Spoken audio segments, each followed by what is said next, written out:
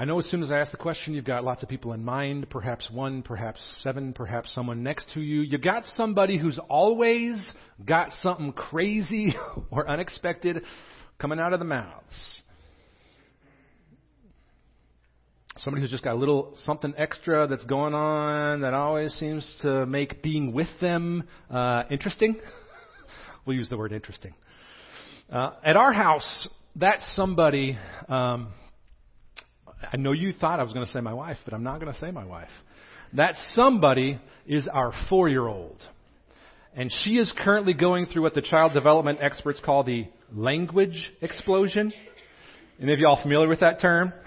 If you don't know that as a category that the child development experts talk about, you know it from experience if you've had a 4 or 5-year-old. You've got this gregarious and talkative little kid in the house. And for us, that 4-year-old is 100% sure she runs the entire universe. And she's basically correct.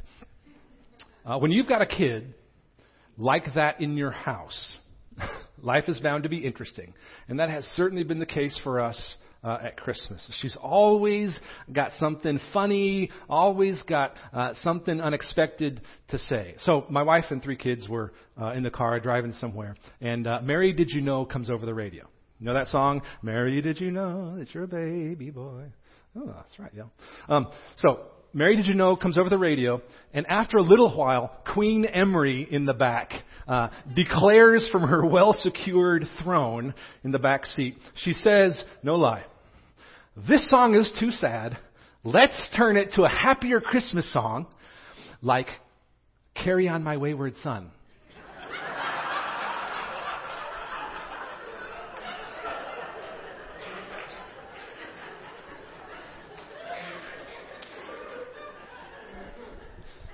Didn't expect that. 4-year-old. She's got a thing for classic rock. True story.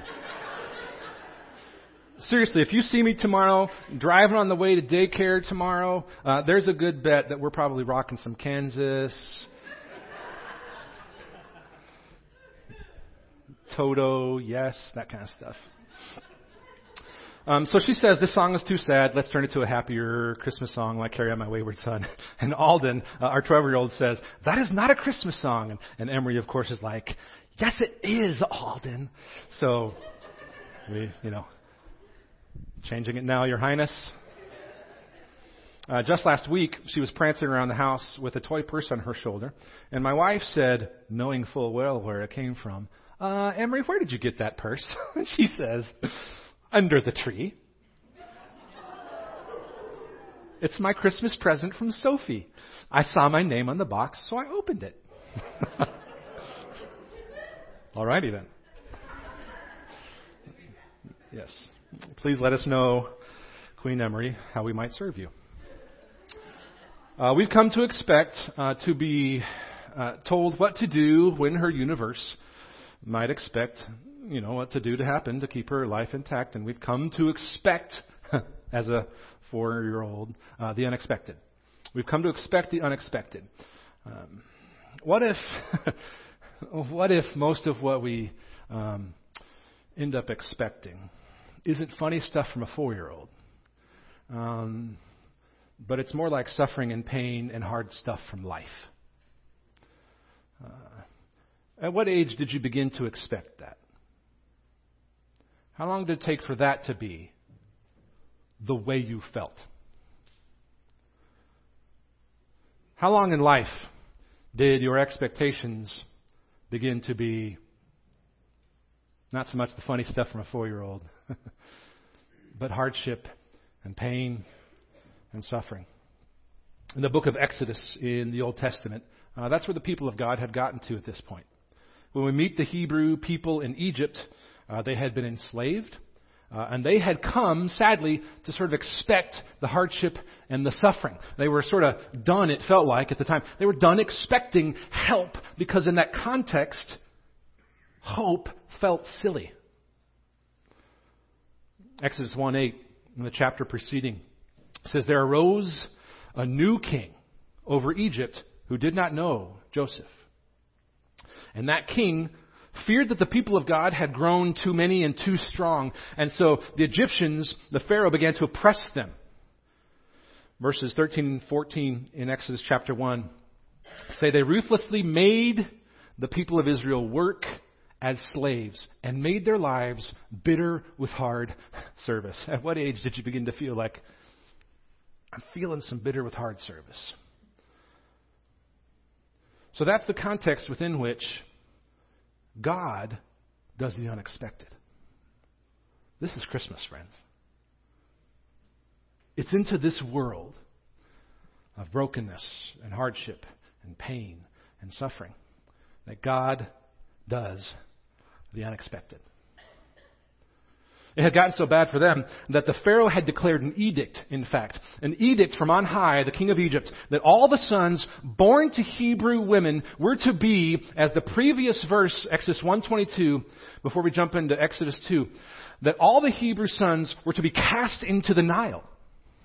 Which means that Moses' parents, Amram and Jochebed, that they expected par for the course as Hebrews who were experiencing slavery and who knew that this son was destined for death. It is into that tragic context where death had been declared the inevitable fate for all newborn sons that we come to Exodus 2, where the turn happens, where God does the unexpected, where God shows up and he hints here at how he is turning hardship and death into blessing and life. And this is what it means to be a follower of Jesus. To know the story and to tell the story of hardship and death and defeat that become blessing and life because of Jesus. Jump into verse 1. It says, now a man from the house of Levi. The Levites would become the tribe, the priestly tribe that acted as a mediator between God and his people in their worship. So it says, a man from the house of Levi went and took as his wife a Levite woman. Both were Levites. Verse 2. The woman conceived and bore a son, and when she saw that he was a fine child, she hid him 3 months. So press pause here real quick. Real important note here. And most literally in the Hebrew text, the word child doesn't occur there. It says she saw that he was good. She saw that he was good. This is an intentional echo from the account of creation in Genesis, where God saw everything he had made and declared that it was good. It was good because it came from the heart of God, because it achieved the purposes for which God made it. It was good because his creation was doing what he had called it and designed it to do. And so this declaration about this son from this woman, Jochebed, Moses' mother, is her saying, this child is good. He is from God. And it's also, in the context there, a personal declaration, on the one hand, of his purpose as created in God's image to produce the goodness and glory of God. But even more than that, on the other hand, it's a declaration of hope in God's provision to bring about goodness from this tragic situation. It's a mom saying, no matter what the Pharaoh decrees, this child is good, and God is good, and he will achieve his purposes even in the midst of this suffering and pain. So it's her sort of personal glimmer of hope in the middle of hopelessness. So she conceived, bore a son, and when she saw that he was a fine child, verse 3, she hid him 3 months, and when she could hide him no longer, she took for him a basket, same exact word used in the account of Noah and the ark in Genesis. So she took for him an ark. It's a papyrus basket. Same exact word used for Noah's ark. She took for him this ark, this basket, made of bulrushes, and daubed it. She sort of smeared it with bitumen and pitch to keep it watertight. Same verbiage about bitumen and pitch here were used in the description of when Noah builds the ark. This ark language here is a hint that Jochebed herself, that Moses' mom, knew full well what she was doing in the context of evil and pain and suffering, knowing that the king of Egypt had said death for her son. She knew full well that she was placing this son in God's hope and provision and care. So she put the child in the ark, and placed it among the reeds by the riverbank, verse 3. Which, if you think about it, it's an act of hope and faith in the face of death. It's sort of her act of civil disobedience to hope for God's goodness despite the circumstances. And then look at verse 4. His sister, meaning Moses' sister, her name is Miriam, she stood at a distance to know what would be done to him. Now the daughter of Pharaoh, likely one of many daughters, came down to bathe at the river, while her young women, likely quite a few attendants, walked beside the river. She saw the basket, literally again, the ark. She saw the basket among the reeds and sent her servant woman, and she took it. When she opened it, verse 6, she saw the child, and behold, the baby was crying. Now, Exodus shows us next what I think is a clear sign of the sovereignty of God and His provision. It all hinges on this moment right here, coming up in verse 6. It says, when she opened it, she saw the child. Behold, the baby was crying. And then it says this, she took pity on him. This word is not a sort of negative pity, like we often misuse the word. It's rather a positive compassion for the suffering of another. A positive compassion for the suffering of another. From where does a positive compassion for the suffering of another come? Pharaoh, king of Egypt? Nope. It says she took pity on him and said, this is one of the Hebrews' children. Now think about this. She obviously knows this is not an Egyptian baby because why hide Egyptian babies? Think about this. This is why I say that this is a sign of God's sovereignty and provision here. A daughter of the king of Egypt looks at this Hebrew child, this Hebrew baby, knowing full well what her own father has decreed. And in her own act of defiance against evil, in her own moment of hope, in the face of death, she has compassion. You know in the movies when there's that one moment in the whole thing where it all hinges on that moment, and it sort of starts out in space or somewhere else and sort of narrows down to this tiny moment where this one little thing happens, and it seems like the entire universe's fate is held in that one moment. This is that. This is a moment when the heart of God wins out, and when His light shines through an unexpected place, a surprise source. In this case, the heart of the daughter of the very king of Egypt who has sworn to defeat the Hebrews and to kill this child. I suspect Pharaoh hadn't planned on that. Which is to say that when Satan and when evil plot against the goodness of God, what they don't expect, what they can't account for, what there's no getting over for them, is that from the heart of God comes grace. What Pharaoh doesn't account for in that moment is a crying baby, a crying baby that elicits on behalf of the mother compassion. What Pharaoh didn't account for is a crying baby who elicits compassion in the heart of his own daughter.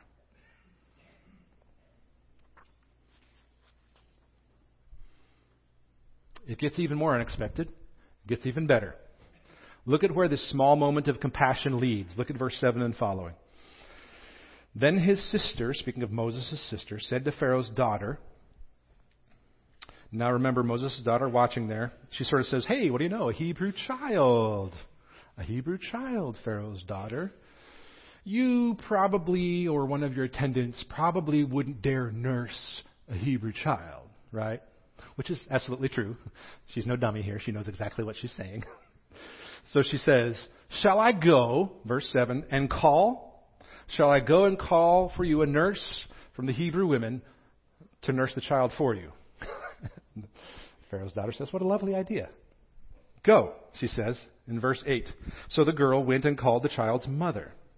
So think about this. Not only is Moses being saved, but he is being cared for by his own mother, and she is being paid for her services to wean him. Look at verse 9 here.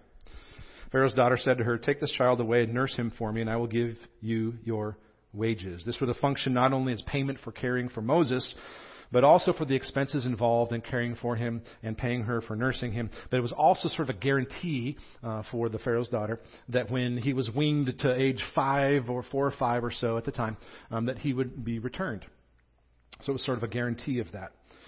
So the woman took the child, meaning Moses' mom takes the child and ends up having the experience of nursing him. When the child grew older, she brought him to Pharaoh's daughter, and he became her son, adopted into Pharaoh's household. She named him Moses, meaning Pharaoh's daughter named him Moses because, she said, I drew him out of the water. We name our kids before or at time of birth or sometimes at the hospital or afterwards. But they named children when, over the course of time, circumstances in the life of a child would sort of suggest a name. So Pharaoh's daughter names Moses, drawn out of the water. Moses was saved to save God's people.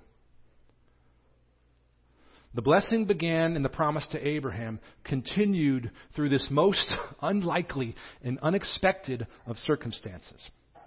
Meaning an Egyptian king who had decreed to kill all Hebrew males without even knowing it until much later, ends up protecting and raising and educating Moses.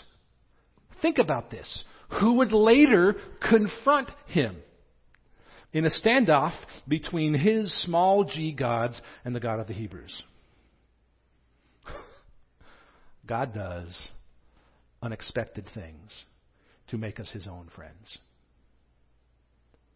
Moses would end up leading the people of God out of Egypt, out of slavery, out of oppression, into the land of promise where they could freely worship and serve God.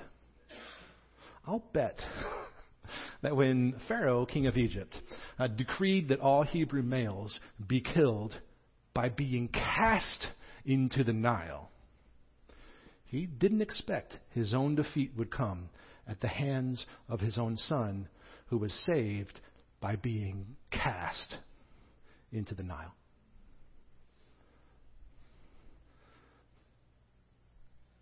God's got this figured out in ways we can't possibly begin to fathom.